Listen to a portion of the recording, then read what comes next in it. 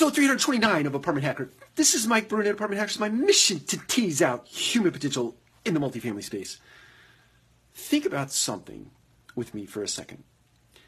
Think about business in the context of the extraordinary privilege that you have to work with and for individuals on a daily basis. Just think about that deeply for a second.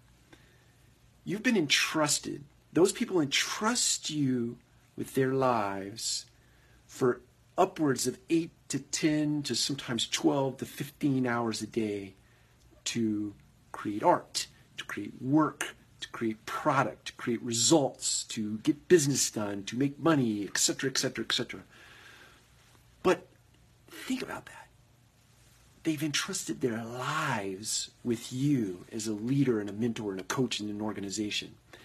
So suffice it to say, it is incumbent upon you to take that privilege, and it is a privilege to work with those people across all disciplines in the multifamily space and grow them. Grow them.